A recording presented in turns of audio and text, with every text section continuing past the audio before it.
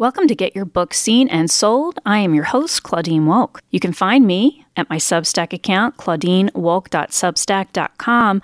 We're talking all about publishing and book marketing. If you have decided that you want to write a book and you're trying to figure out how to publish it, or maybe you've already written a book and you're trying to figure out how to market it, this is the podcast/Substack for you.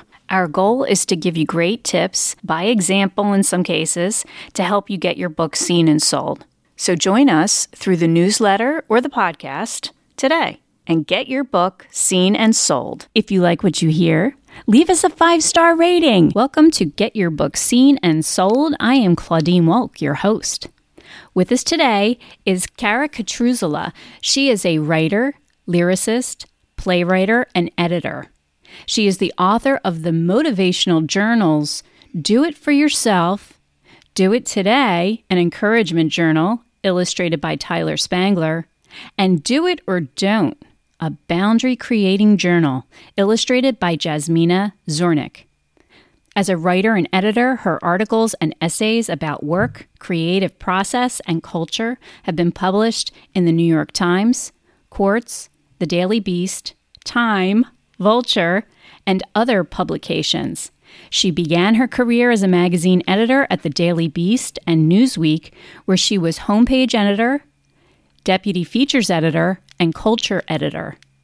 She has consulted in senior-level editorial roles at Du Jour, Billboard, Money, and Next Advisor, the personal finance arm of Time magazine. You can find Cara at her popular Substack, Brass Ring Daily, at brassringdaily.substack.com, where Vanity Fair has called it a life coach in your inbox. And with that, welcome, Cara.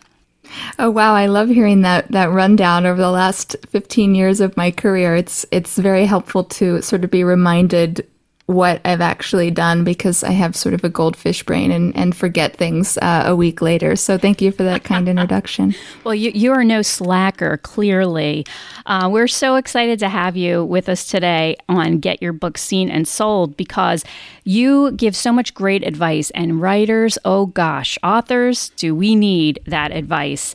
Your latest book, called Do It or Don't, is a motivational journal, but it also has so many words of wisdom, and I wanted to talk to you about it. When did the book release?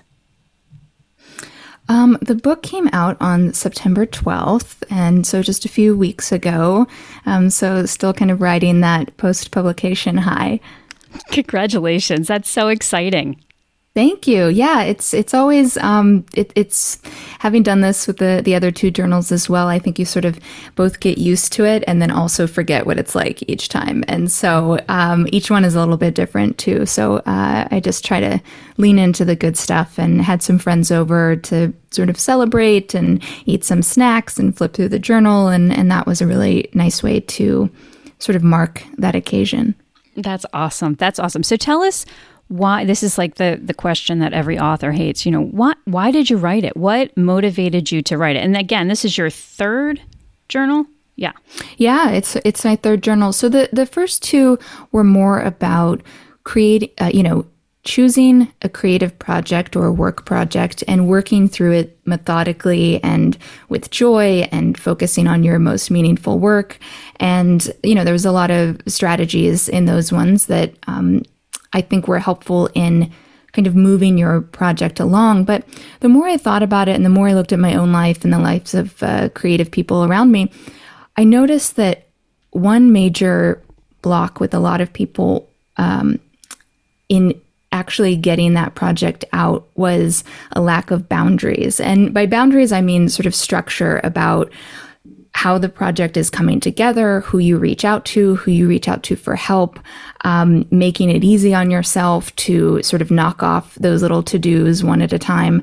And so I wanted to make this journal to help us basically set boundaries around our time and energy so we can move forward with our most meaningful work and reclaim that time. And sometimes, you don't have to, I always say this, like, you don't have to have 2 or 3 hours, in a day to write something. Like, I've seen what happens if you just put a little bit of time towards something every day, you know, that accumulation. And it is so basic, but it's basic because it works and it's true.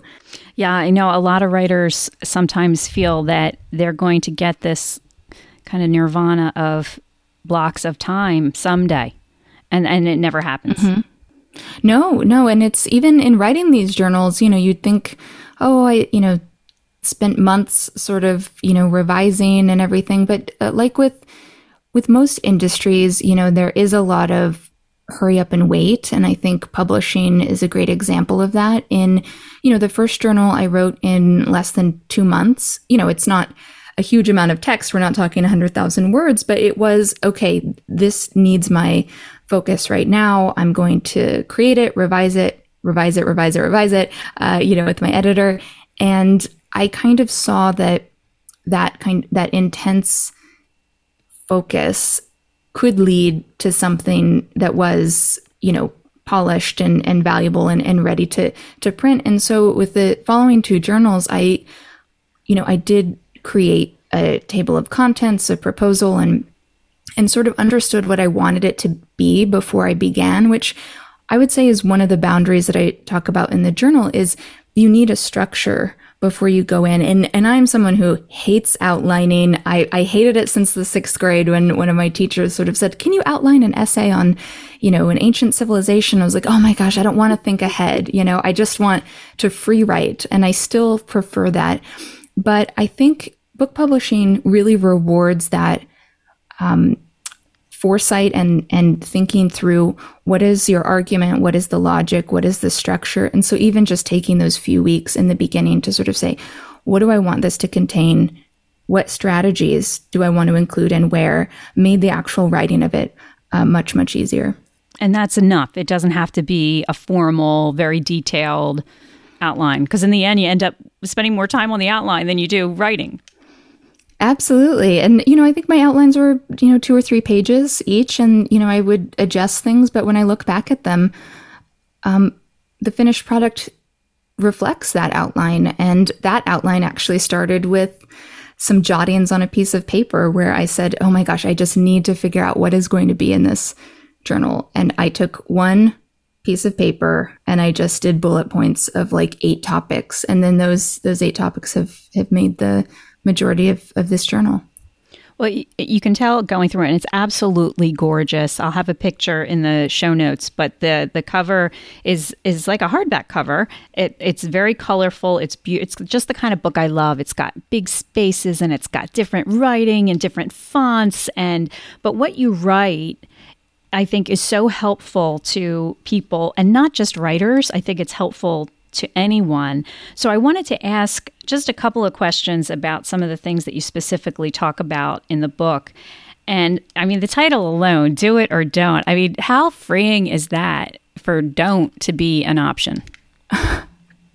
Yeah, that was a little tongue in cheek because, you know, the first 2 were do it for yourself and do it today. And I just kept thinking, well, what else do I have to say that fits in this arc of the journals? And they're all by the same publisher and different designers, but they all have a similar aesthetic and design, and we want them to live together on a shelf. So I was literally in the shower one day and I was like, do it or don't. I think it's a post-pandemic sort of mantra that kind of came up because I just realize that there are so many things that we feel compelled to say yes to that don't actually really serve us, don't serve our greater purpose in the work that we want to do. And it's very hard to say no. I mean, I have a really hard time making decisions about certain things. And I thought sort of offering people a place to get their thoughts down about why they might have a hard time saying no, who they have a hard time saying no to, and then offering some strategies for how to carve out that time for themselves. I just thought, you know, do it or don't. I think we usually know what we want our answer to be, but sometimes we just need that little push, you know? Yes. And one of the parts in the journal talks about drawing boundaries. And I'm wondering if you could share with us why that is so important and maybe some steps how to do it.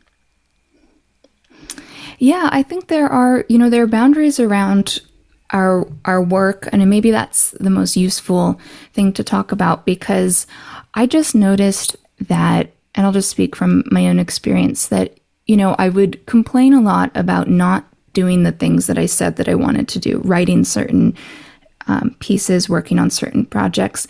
And I kind of realized that it was no one's fault but my own. I had a sort of lack of boundaries around how my time was being spent, how other people could use my time.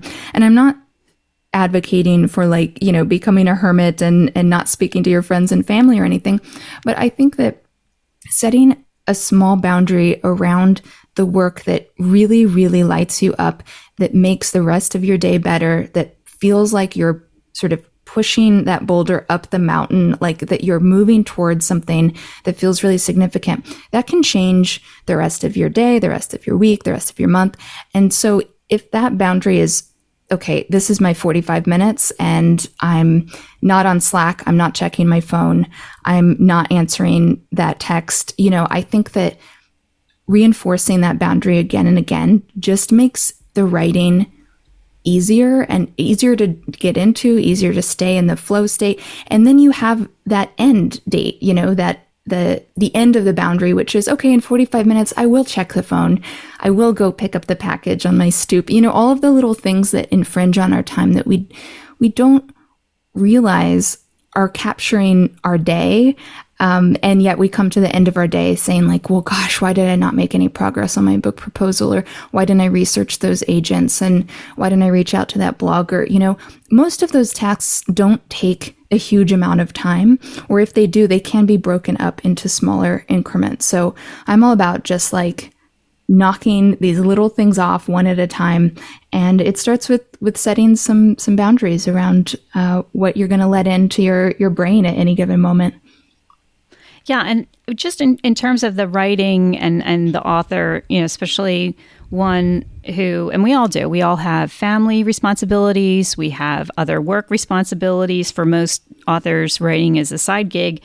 How do you deal with the selfish, label or the shame of I'm not doing this, this, and this, or other people's expectations of how you should spend your time? Yeah, I would say the first sort of thing I would think about is, are they actually saying those things, or is that your perception of what people might say because you're spending time on something else? I feel like if you're very clear about why you're doing something and how long it's going to take and what that is, I think that clears up a lot of that anxiety about, oh, this person's going to be really mad at me, or this friend is going to be upset that I, canceled on dinner. I have a chapter in there called Flake with Grace. And I do not advocate flaking on friends, or family members or anything. But I do think that once we know that we can't do something, if we're just upfront and honest from the beginning, there's a lot of those, any feelings of ill will or tension are eased a little bit, because it's not okay, I'm going to say yes, and now I'm going to resent this. I feel like that's kind of the worst way to enter into any, either event or commitment, is to be resentful of the fact that you didn't get to do the thing that you wanted to do because you said yes to this other thing. And so, one thing is just, if you know that you don't want to do something from the beginning, you just have to try to say no. I mean, if there are certain things that we are obligated to do, obviously, but if it's something that you do have an option, and even if it's a harder option to say no, just being a little kinder to your future self and saying I don't want to paint myself into this corner 3 weeks from Tuesday, whenever I said yes to this obligation and it comes up. I think that just taking that second and that beat before you say yes can usually help with a lot of those feelings. Yeah, I have a girlfriend who's really, really good at that. And I think it takes some practice. And one of her things that she does is, if, let's say it's a text and it goes out to a bunch of people, can you do this? And she always says, no, but have a great time. No, but you guys enjoy. Have a blast. Can't wait to hear about it. But she doesn't feel that necessity to explain why. And I think that's where, for me anyway, a lot of the stress comes from. Do I have a good enough reason not to do it? Yeah, and I think that reason can be whatever you want, even if it's I need a night in, or I already, dog-eared this time for something else in my life. I wanted to write during that time. I do have this theory, though, that it's a lot busy people say no a lot faster than people who have a bit of flexibility on their calendar. And so, one thing I did over the last month was to go through and actually, this is going to be so basic. Like, you're going to be like, everyone it probably already does this, but I marked out writing time on my calendar for a big project every day for the last month and for the next month. So, because like I said, goldfish brain, if someone texts me and say, can you do this 3 weeks from today? It sounds really great. I want to do it. And if I didn't have it on my calendar that I was writing from 10 to 12:30 and from 2:30 to 5, then I would have said yes. But because I had that little boundary, I was able to sort of change it to something that maybe I could do, that I wouldn't be resentful of taking time away from that project. And I could have both, I could know that I'm putting time and energy towards my writing, but I also, get to have a hangout, get to go to lunch. And it all just sort of fits together because I thought about it in advance. I don't think that's basic at all. I think it's brilliant, right? Because it's the kind of thing everyone always says, like, block off time for your writing. And I never did. I never, because I do so many different things and have different types of writing projects, I would always sort of say, like, well, it all just kind of runs together, and I'll find the time. But, the big things, the book projects, I'm writing a musical, the things that take years and years to do, like, you just really can't rush to do them in 2 weeks. And I've tried, it doesn't work. And so I think just those incremental steps and blocking off those little times, once you accumulate a few of those, you start to feel really good. And then you look forward to that time instead of being kind of resentful of the other things that you are being asked to do. And you can do both, Sure. And if you put it on your calendar, there's value there. And writing might be something. Let me give you an analogy. How many times do you have a to-do list? And what do you do all day? You end up with the laundry or grocery shopping, and then you look at your to-do list and you say, I didn't get anything done. But that's not true, right? But if you put it on your calendar and you block it off, I just think that's brilliant, because now you're valuing your time and you're valuing your writing. Exactly. And you get the satisfaction of doing the thing that you say you want to do. I'll do laundry, I'll do, house chores, I'll order the thing I need to order, I'll go, run an errand and all of those things. And those do feel productive. And, I've worked for myself for the last 12 years. And so I've always had to figure out how to work from home, how to keep a freelance schedule. But I just noticed, those things don't have that lasting impact. And so if I could sort of tell myself, what is the minimum amount of work I can do today that will still make me feel satisfied before I go to sleep? Sometimes that's, researching a topic for 15 minutes, and other times that's 3 hours of writing. And it can totally change based on other priorities or travel and all of those things. But what is that small amount of effort that you can put towards something that's really meaningful for you, I think, is the real game changer. Excellent. We're speaking with Kara Katruzala, and her book, her latest journal book, is called Do It or Don't. And I wanted two more questions on your book. Number one, how does someone approach it? Do they have to take the book and fill out the whole thing, or do you suggest that they do one by one? And then I'll ask you one more question. Yeah, I think this one, you can totally jump in. I love to just open it to a random page and see what illustration or what question kind of sparks me that day. I think, as with all things, a kind of rigorous adherence to rules is not really helpful. I think whatever feels like right to you in the moment. So if you flip through and you sort of say, oh, the chapter on saying no is exactly what I need to hear right now, just dive into that. You know, you're not going to like miss anything or be confused. And then if there's a chapter on the art of asking and asking other people for help and how to approach those different kinds of conversations. Maybe that's where you are with your project. And so, dive into that. I think when it's like keeping a book on your shelf and looking at it month after month and thinking, oh my gosh, I really don't have the time, the 6 hours to devote to that book. I've just sort of let myself pick up books from my shelf and flip to a random page, kind of get inspired, dabble in that, and then put it back and not think like, oh my gosh, I have to have this huge weight hanging over me. Like reading and creativity and writing should not be this like albatross across your neck. You should think of it like a river. Like you can catch a salmon in the river at any point and then just go on and hopefully take that nugget with you whenever you want to do your work. I think that's great advice. One of the other ones that popped out at me, one of the other pages was, what lines will you not allow yourself to cross? I'll be spending a lot of time on that one for sure.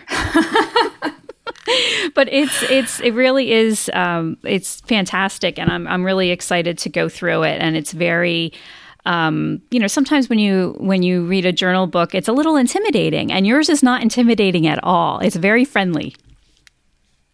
Thank you. I really tried to make it friendly and sort of gentle and encouraging. I feel like, and I think that's the kind of voice that I have tried to cultivate, like through my newsletter and through the repetition of writing a daily newsletter. That's how I sort of landed on that kind of, like we're just friends catching up, and you're not going to be asked to like bare your soul in the journal. You can certainly if you would like, but it's more just like gentle nudges to kind of keep you going. Yeah, so let's go there. You mentioned your Substack account. It's called Brass Ring Daily. And tell us about that. And you've been writing on Substack for a very long time. And I love all the resources that you include at the bottom of your post. So tell us how that developed. And how many years have you been writing it?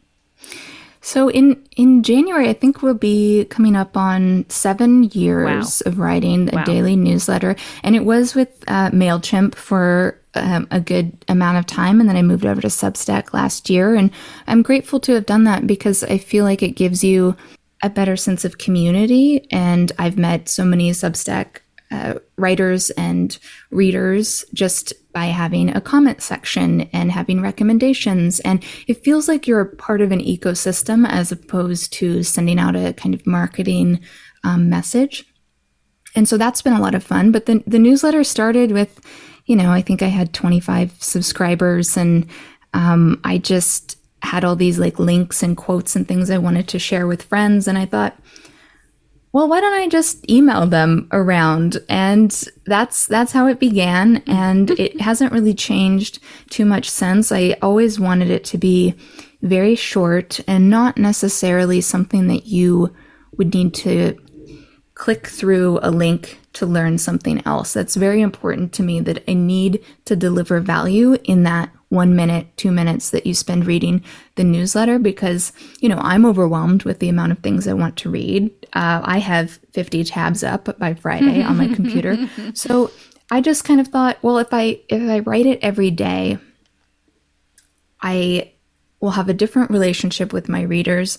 And I also don't have to think so hard about what to include. I can, it can be these little snapshots and these little observations. And so that's how I've maintained that somehow. And it also, honestly, it turned me into a writer, because before that I was primarily an editor, and, I did some freelance writing, but freelance writing it's out of your control for most of the time. And I thought, if I really want to write, I have that in my power, and I do not have to wait for an editor to greenlight a story. I don't need to wait for an invoice to get paid. I can just send this out and people can choose to read it or not, but that fulfills this idea that I want to be a writer, and so I can write. So that was the real impetus behind it.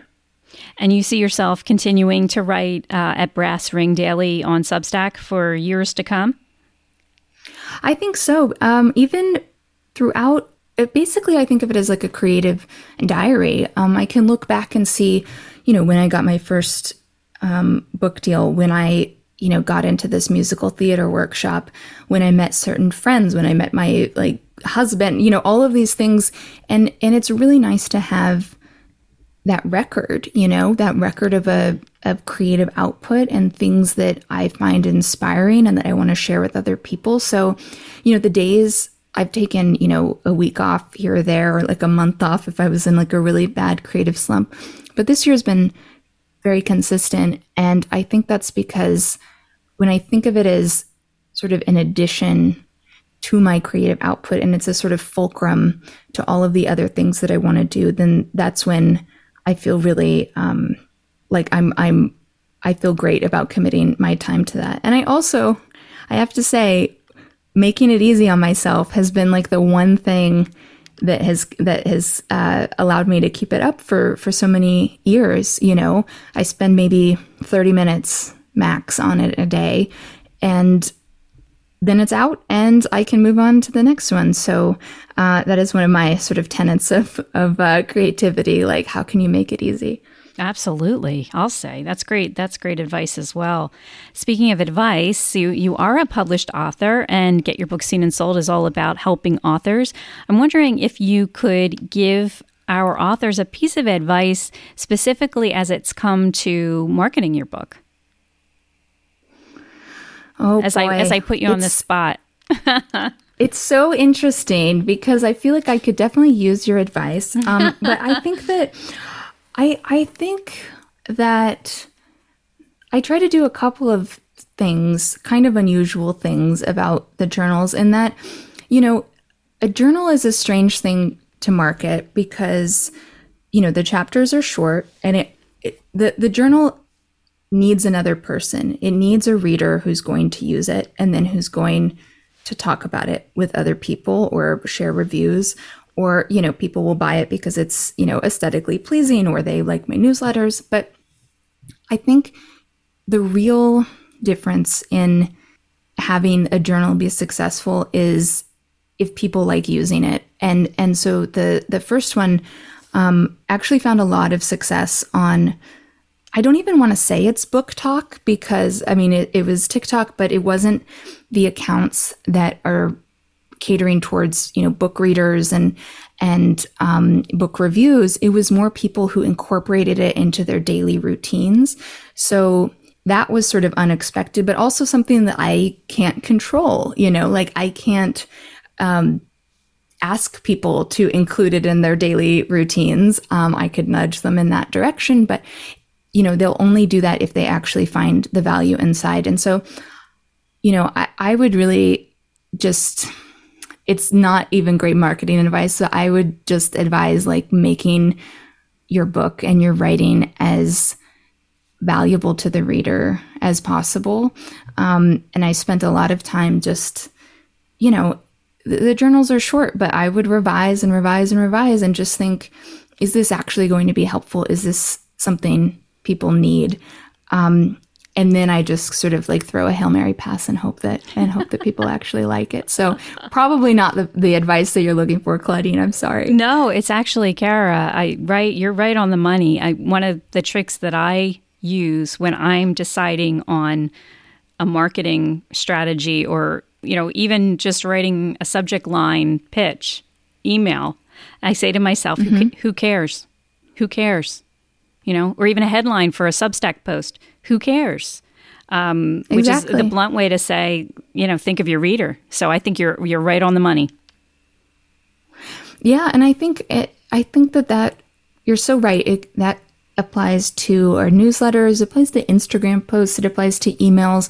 Yep. And it's just, think of the person on the other end. So, one reason why these are so designed so beautifully is, thinking about any self-help advice or journals or things that that are asking you to do something. They're asking you to engage. You do have to consider, is this engaging? Do I want this on my shelf? Do I want to pick this up? And I think you can think about that with your own book covers and like you said, newsletter subject lines. And just that idea of, if you weren't the one writing it, would you actually open this or buy this or tell someone about it? Because we can love our own ideas so much, but I think I always have to think about, what is the reader and what is the listener going to do? I think about that with my podcast all the time. I have interviews with writers and creatives, and my podcast episodes are less than 20 minutes long, because I find it like that is a sweet spot for me, because I do it when I'm, running errands and stuff. So what is the subject matter? And then what is the sort of appetite for it? And how can you deliver something to people that they're actually going to, appreciate and be able to like use in that moment? Because, our time is very fleeting. And I think asking people to exchange their time for the work that you're putting in front of them is a really big ask. And you kind of need to just like deliver on that promise. I can't add one thing to it. You're right. You're absolutely right. Except you didn't mention book titles, because that's another, and you've done that with yours. Mm-hmm. Do it or don't. I mean, what a useful... within a title, you're giving someone permission to not do something that they probably don't want to do in the first place, which is fantastic. And what a big help. I mean, really. Yeah. I hope it helps. And, titles like with all things, when I was a magazine editor, you'd come up with 20 headlines and think, what's the most captivating? What's the catchiest? What's the most original? And, we may fall in love with something that doesn't quite make sense or doesn't quite fit the content. And then I think you just throw it away and you think, I can do better. And so always taking that idea from pretty good to excellent or exceptional is important to think about. And it's extra effort, but I think one strategy I use is to like ask friends. I'll send friends possible podcast titles and say, here's 3, which one is most compelling to you? And they'll give me their thoughts, and then I'll tweak. And I just think like, why not? Why not get a little bit of feedback on that? But then always going back to like trusting your own instinct on what feels right to you and what feels like authentic, and not getting talked into something by anyone, even if it's that's someone in a, position of power or someone whose opinion you really respect. Like, if you can't stand behind it, then I don't think you should put it out under your name. So. Absolutely. And I'm wondering if all these words of wisdom that you're sharing are threaded throughout your journal. Yeah, I think the journals are a pretty good reflection of my brain at the moment. And I think, even Do It For Yourself came out in September of 2020, but the book was, finished in 2019. And just my thoughts on creative process and working through projects were different. The pandemic changed that a little bit in, my reliance on quote unquote productivity techniques and being really tough on yourself. And so I think the journals after that have reflected a kind of a little bit more of a gentler way of approaching our work.